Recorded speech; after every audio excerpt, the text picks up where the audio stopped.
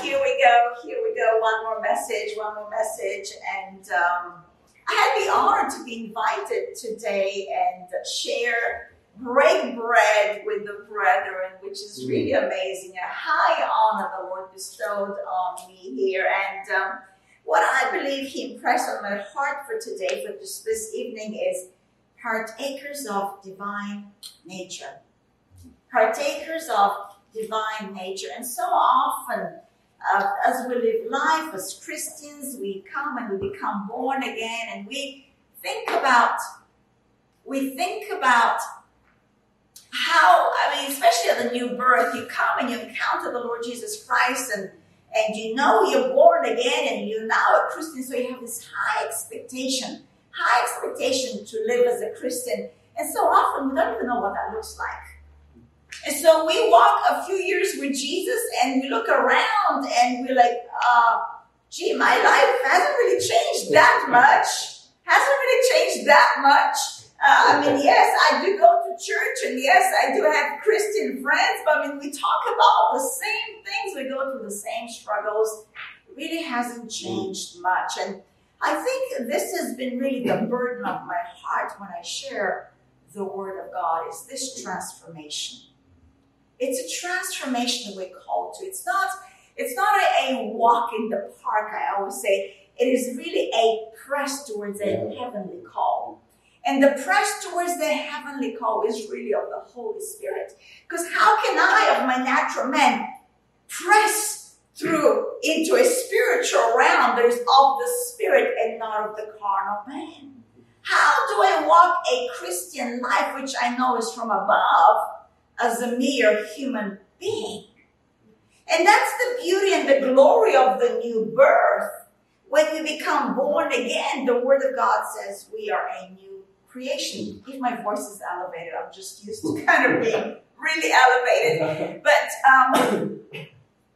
new creation reality. New creation reality. And so when we start picking up the Word, picking up this written Word of God, and start meditating on verses that He'll really bring to our sight, I start realizing that there is a life within me that is not carnal, that there is a nature within me that is not of man, that there is a reality within me that is of heaven and not of earth. And how do I walk that out now? How do I walk out that which I'm cognizant of having within me, and allow my outer circumstance to line up with it? And what I see in the Word of God, without a mind renewal, a shift of a thought, a new thought, which will produce a new sight, which produces a new hearing, really, we're done for. Because we'll be really the most frustrated beings on earth.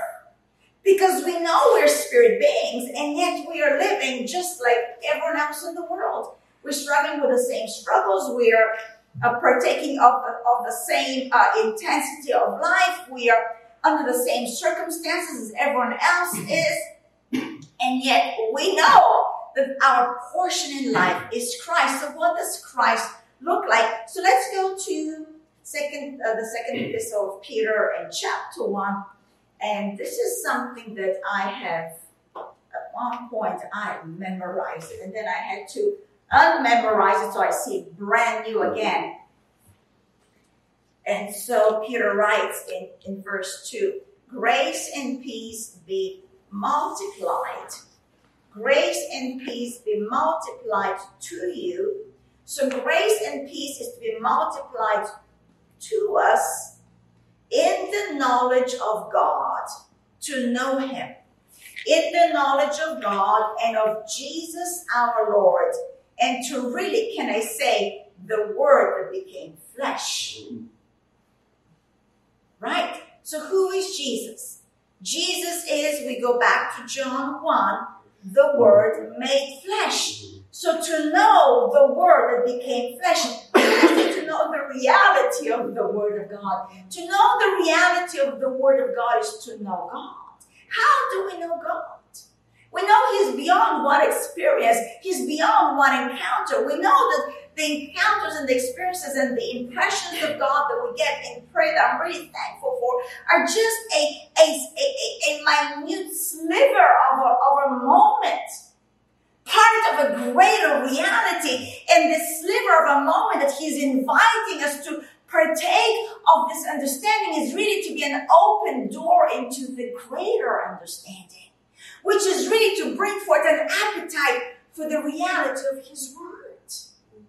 It's about a divine understanding that is beyond the human comprehension. Because if it was of the human comprehension, then everyone in the world will know Him. Right? So it's of a spiritual discernment.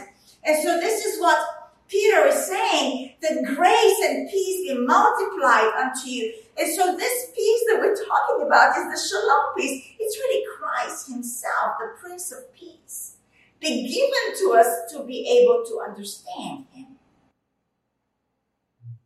To understand the one we worship. To understand our Heavenly Father. And so verse 3 qualifies how it happens and how it comes about. As His divine power has given to us all things that pertain to life and godliness through the knowledge of Him who called us by glory and virtue. Take note, this call to know Him, this call to partake of the understanding of the Lord Jesus Christ is a call that is of glory and virtue. So it's never maligning. It is never condemning. It's never crooked. It is glorious and virtuous. And why would I amplify that? Because this is how we know we're called to a higher life. A life of glory and a life of virtue. Because His call is such. Verse 4, by which have been given to us through this calling to know Him, have been given to us exceedingly great and precious promises. And I think the mic is not on. By which have been given to us exceeding great and precious promises, that through these you may be partakers. You may be partakers of the divine nature, having escaped the corruption that is in the world through lust. And so here is the message, that we now through these great and precious promises. What are these promises? It's His Word, right? So transformation always comes through the Word. Transformation always comes through it is written, that becomes it is living now for you and I. So that we can be partakers of divine nature, having escaped. And so when I partake of this divine nature, I have at this moment escaped all the corruption that is found in the world through lust. And so this is the only way that my life will be different from everyone else's life in the world. When I become cognizant, a partaker of something that is higher than I. Something that is bigger than I. Something that is more glorious and virtuous than anything that's in the world. And this is how our appetites get stirred up for God. And this is how the appetites of the flesh get disengaged. Because this is the only way we escape this corruption that is in this world through lust. What lust? Lust of the eyes, of the flesh, and the pride of life. Let's go from here to First John, just after 1 Peter, 2 Peter, 1 John, chapter 4. So what I wanted to really bring about is that we are different. And we are to look different. That we are to have a sense of being different. And this is not that being weird, it's that we are now of a higher birth. We are of a higher rank. We are now called by glory and virtue to be children of God. In 1 John 4:4, you are of God, little children, and have overcome them, because he who is in you is greater than he who is in the world. What are we talking about? Being partakers of divine nature that is found where? Within us. It's found where? Within us. This divine nature is within us. And this divine nature, it's really he himself who's far greater than everything that's in the world. And so it's not a worldly nature. It's not a carnal nature. And through this nature, through the one that's greater in us than the one that's in the world, we have overcome all. And so here now, we realize how we escape the corruption that's found in the world that Peter talked about. It is through him in us, because we're now his little children. Isn't that amazing? I remember being in the church service many years ago, and this lady, she was, I'd say, maybe late teens, actually a young lady, maybe early 20s potentially, I'm not sure. And she was really coming into the revelation of being a child of God, just being a child of the Most High God. And the pastor gave her the mic on a Sunday morning because she was so stirred up about that which God was showing her, that she's a child of God. She's a child of God. She's a child of God. And she just kept, I'm a child of God. I'm a child of God. I go into a store and all I know is I'm a child of God. And I remember listening to her, and she's just so repetitive. I'm a child of God. And the more she said it, the more stirred up she became. And I looked at her, I'm like, I must not have this revelation, because all I keep hearing is repetition. And for her, every time she said it, it became even more exciting. I'm a child of God. I'm a child of God. And I really think there's no higher revelation than the revelation of being a child of his.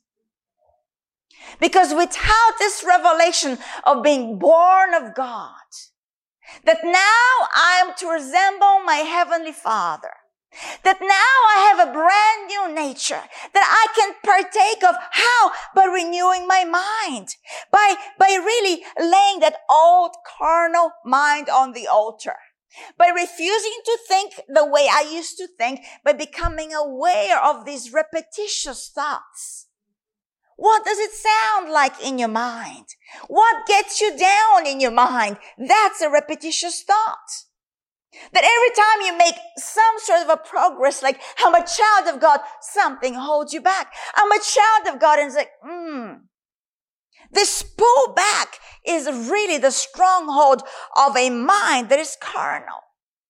I'm a child of God, but I'm stuck in the world. I'm a child of God, but nothing is lining up for me. I'm a child of God, but yet I don't see his love as much as someone else does. I'm a child of God, but why am I struggling like everyone else? And so that moment, that is telling me, all right, I go to Romans 12.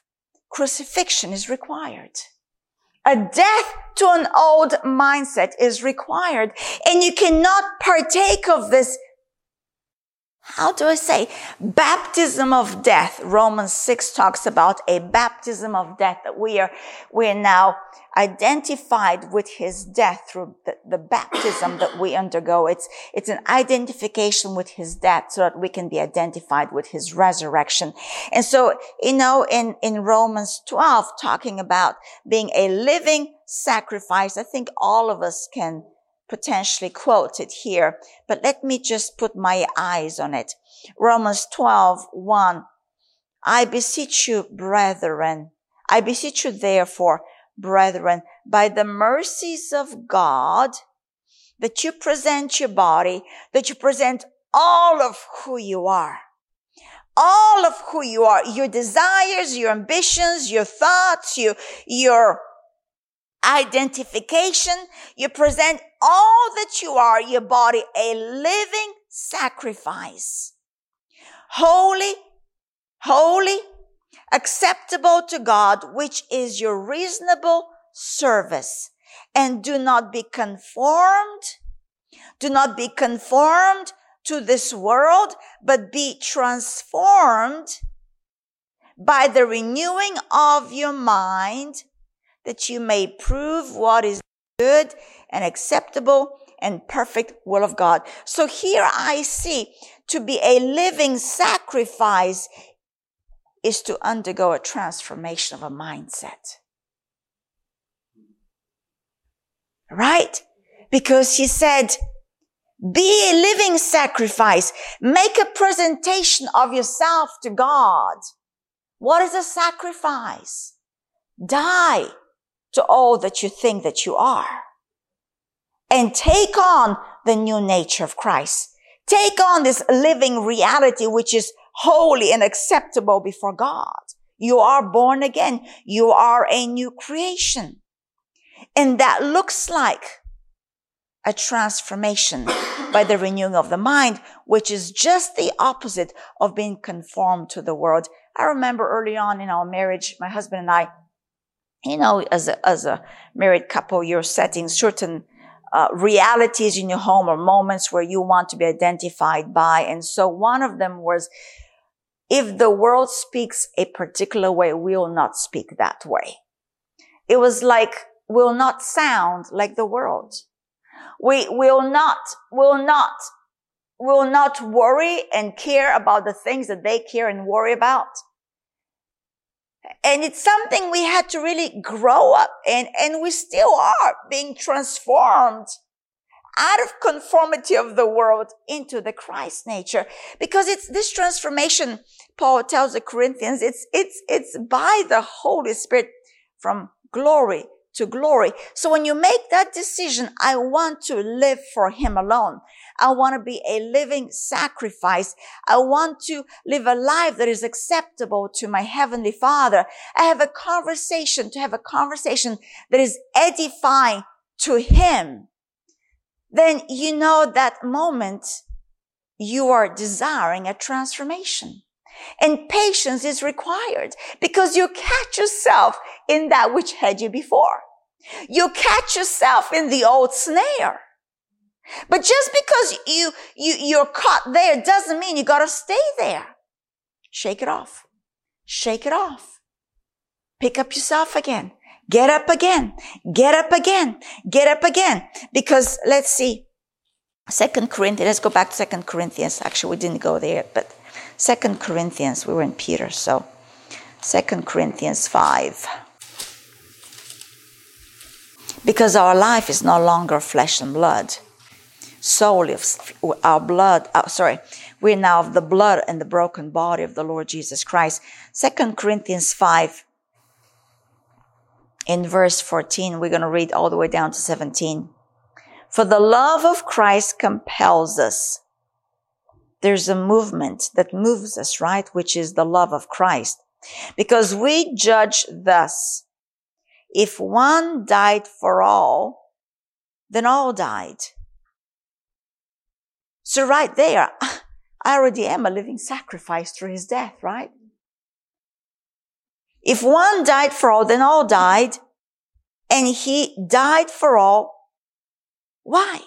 That those who live should live no longer for themselves, but be living sacrifices. Can we say that?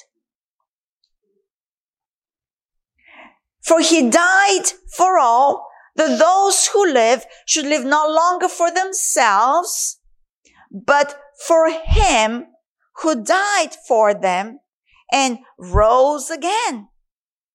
That those who live should live no longer for themselves, but for Him, to be acceptable, to be holy in His sight, who died for them and rose again. And then we hear 16 coming on the heels of that. Therefore, from now on, we regard no one.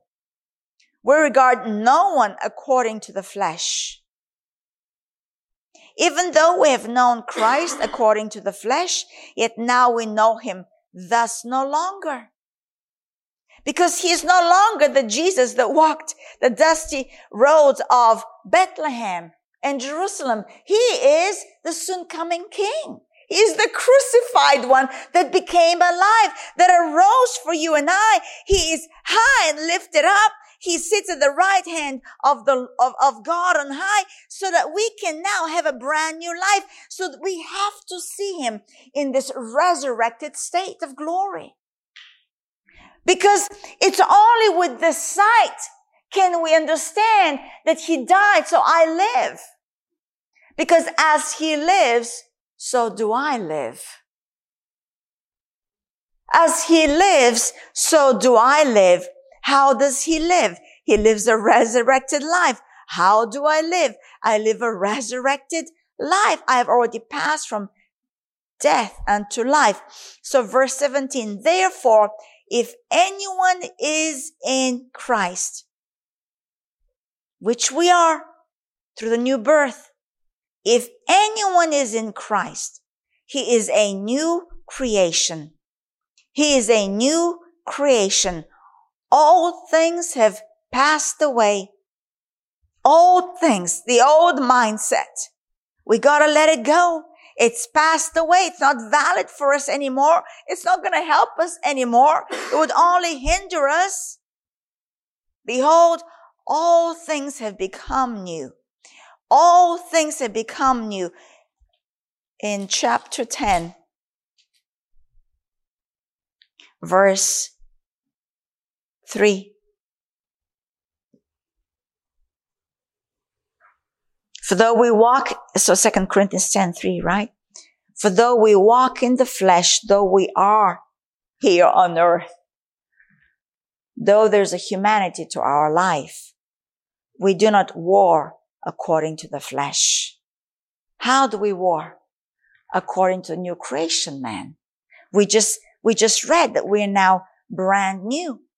And so we're not going to war with that which has passed away. We're going to war with something that's brand new. How would we know the brand new? By renewing our mind through these precious promises. By being partakers of a brand new nature. Isn't it exciting? But it is a war. Tells me there will be great resistance. And the way we overcome this resistance is only through the new man. Because here Paul says, for though we walk in the flesh, we do not war according to the flesh. For the weapons of our warfare are not carnal. The weapons of our warfare. I've often thought about it. That we have weapons for warfare. The gospel is actually militant in nature. And it's not a carnal militancy. It's a supernatural order of life. It's a living life order. Because it's a new creation order. It's a new creation life. It's of the spirit, man. And maybe when I speak, you're like, wow, like conformity to Christ is only done through partaking of the precious promises, right? So no matter how many messages we hear, if we're not partaking of the bread that he breaks for us, the bread of life, then there'll be no transformation. And we won't even realize how conformed we are to the world. We won't even realize how we're actually resembling the world, even though we are in church, even though we are Christians, without partaking of this divine nature, this brand new weaponry. For the weapons of our warfare are not carnal, but mighty in God for pulling down strongholds. It's telling me there are strongholds that have to be pulled down. And that's true for all of us. That's true for all of us. Casting down arguments, it's true for all of us. All of us have to cast down arguments. You're not good enough. You're never going to be good enough. You're never going to make it. an argument that's stout against you, that is always speaking damnation unto you, and yet you're a child of God and you are born again. And the only voice that we're to follow is whose? The Good Shepherd. And how often we fellowship with the deceiver in our minds. Because we are not understanding that these strongholds are to be brought down, not to be mesmerized by, not to be entertained, not to try to pretend it's not there. It's a warfare and it's in your mind, but it's right here within my own understanding. I have to renew my mind to take the dominion of the Word of God and bring it into my heart through a divine revelation so that it starts becoming me and takes on flesh in my life. The Word made flesh. What did Peter say? The knowledge of God and the Lord Jesus Christ. The knowledge of the Word made flesh. The knowledge of that which has set me free. Because it's only the truth, which is the Word of God, that sets me free. So freedom is only found in truth. And truth is that mighty weapon of God that is mighty in God to the pulling down of deceptive strongholds. Arguments that are really lies, accusations that are not of God, that we're to cast down. And every high thing. That's one thing about the devil, likes to be a high thing. And that's what he said. That's why he was brought down, because he said 5 times, I believe, was it 5 eyes there? Was it Isaiah or Ezekiel? That, I'm going to sit on the throne. I, and God just responded in the same manner that, no, you're going down. But these high things are really thoughts of Satan. They're of the carnal nature. And really, when I talk about the carnal nature, is the nature of the flesh that you're delivered of. When you became born again, your spirit man became brand new in Christ. You became a child of God. That's why he's called the Father of all spirits. So your spirit man came alive. No longer to die, not to taste death, because Jesus tasted death. And so now your spirit man needs this body, this shell, this vessel, this earthen vessel to live in. Why? To dominate for God. To shift the atmosphere on earth. Thy kingdom come here right now. Sometimes it's an utterance. Other times it's a musical note. Sometimes it's just a gaze. It's where you're stationed. It's according to the calling of God in your life. And you have a soul. You possess a soul, which is your mind, your will, and your emotions. And when I think about the soul, I think about the mind. Because as your mind goes, so goes your body. And where your body goes, so goes your spirit. And so what we are after through the renewing of the mind, this transformation that we read about in Romans 12, is that the spirit man has the preeminence. The Christ nature that we're partakers of will have the preeminence, and we take and we bring an alignment of my mind with the mind of Christ, and then take my body on assignment. On assignment. I'm on assignment. I am dispatched from heaven on earth. I am an ambassador here to what? To increase, to multiply, to procreate the very kingdom of God.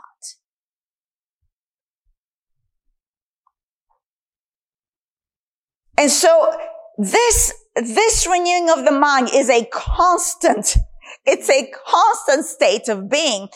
We are constantly coming against high things that exalt themselves against the knowledge of God. Take note, they're not higher than God. But these high things want to exalt themselves against your knowledge of God. So they want to have a preeminence over your God knowledge. And that's why Peter said, grace and peace be multiplied unto you. So we'll have the knowledge of God, so that the preeminence in our life will not be the lie of Satan, but it will be the knowledge of God.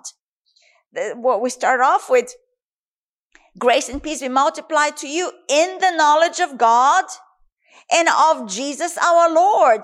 And now all this argumentative nature of the carnal mind that Satan really inhabits and trusts in your life is wanting to exalt itself above the knowledge of God. And so what do? We strip it down. No, you don't. Jesus is my Lord. Every thought has to line up with the promise of God. I am a new man. I am a new woman in God. I do have dominion. I do have a say-so. I do have authority. I do have a brand new life. I do have the mind of Christ. And so I will think on those things that are above and not below. To bring every thought into captivity to the obedience of Christ. But look at verse 6. And being ready to punish all disobedience so that your obedience is fulfilled. What that is telling me is when I punish every disobedient thought, how do you punish it? Drive it out. You drive out that thought. No, you don't. No. I won't partake of you. Nope. I partake of the promise of God. When you punish every disobedient thought, you're walking in perfect obedience to the call of God. Right there. What is his call? His call is to be conformed to the Christ nature. His call is to be conformed to Jesus in Romans 8. Let's go to Romans 8.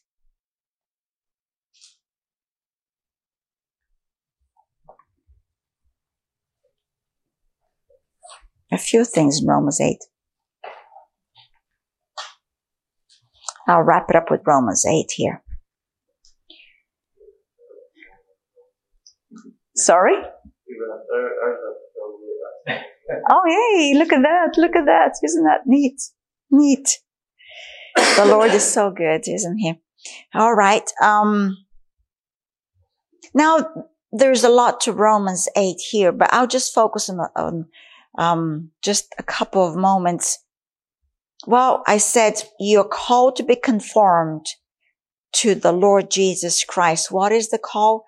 It is this conformity to the image of the Son of God. If we go to Romans 8:29, for whom he foreknew, that is God, whom he foreknew, he also predestined to be conformed. He predestined you and I in Christ to be conformed to the image of his Son, that he might be the firstborn among many brethren. And so we read in Romans 12 that we're not to be conformed to the world, but we're to renew our mind, to be transformed. Transformed into what? A conformity to the image of the Son of God. This is the new nature. Isn't that amazing? The new nature inside of us wants to come out. So all men will see Jesus through us. And it's so important to be able to understand that we are called to conformity, but not to the world, but to Christ. And that is a brand new mindset. If we go to Romans 8:5, just higher there in verse 5, for those who live according to the flesh set their minds on the things of the flesh. But what did we read, Paul to the Corinthians? That though we are in the flesh, though there's a humanity to us, we're not to walk according to the flesh, right? We're not to war according to the flesh. But we're to set our minds on things above. Let's read again verse 5. For those who live according to the flesh set their minds on things of the flesh, but those who live according to the Spirit, the things of the Spirit. So where my mind is set will determine whether I'm in the flesh or I'm in the Spirit. It's as spiritual and as simple as that. Where your mind goes, where you learn, you have taught yourself to stay on in your mind, is really whether you're walking in the Spirit or in the flesh.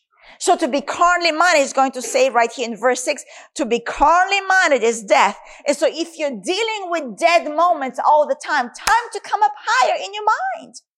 Time to shift the gears to back. What has God said? What has God said? Who is He in you? Who is He in you? He is resurrector. He is life giver. There is living hope in Him. To be carnally minded is death, but to be spiritually minded is life and peace, because the carnal mind is enmity or an enemy to God. For it is not subject to the law of God, nor indeed can be. So then, those who are in the flesh cannot please God. But you're not in the flesh, but in the Spirit, if indeed the Spirit of God dwells in you. And so then we can go to verse 12 from there. Therefore, brethren, we are debtors not to the flesh, to live according to the flesh. For if you live according to the flesh, you will die. But if by the Spirit you put to death the deeds of the body, you will live. For as many as are led by the Spirit of God, these are the sons of God. How is He leading us? What did He say in verse 13? 13. We always go to verse 14. For as many as are led by the Spirit of God, those are the sons of God. But what is this lead? This lead is in this crucifying life. In verse 13, if you live according to the flesh, you will die. But if by the Spirit you put to death the deeds of the body, you will live.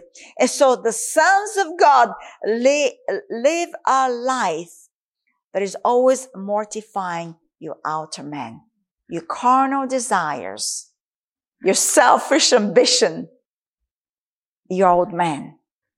That's it. We're done.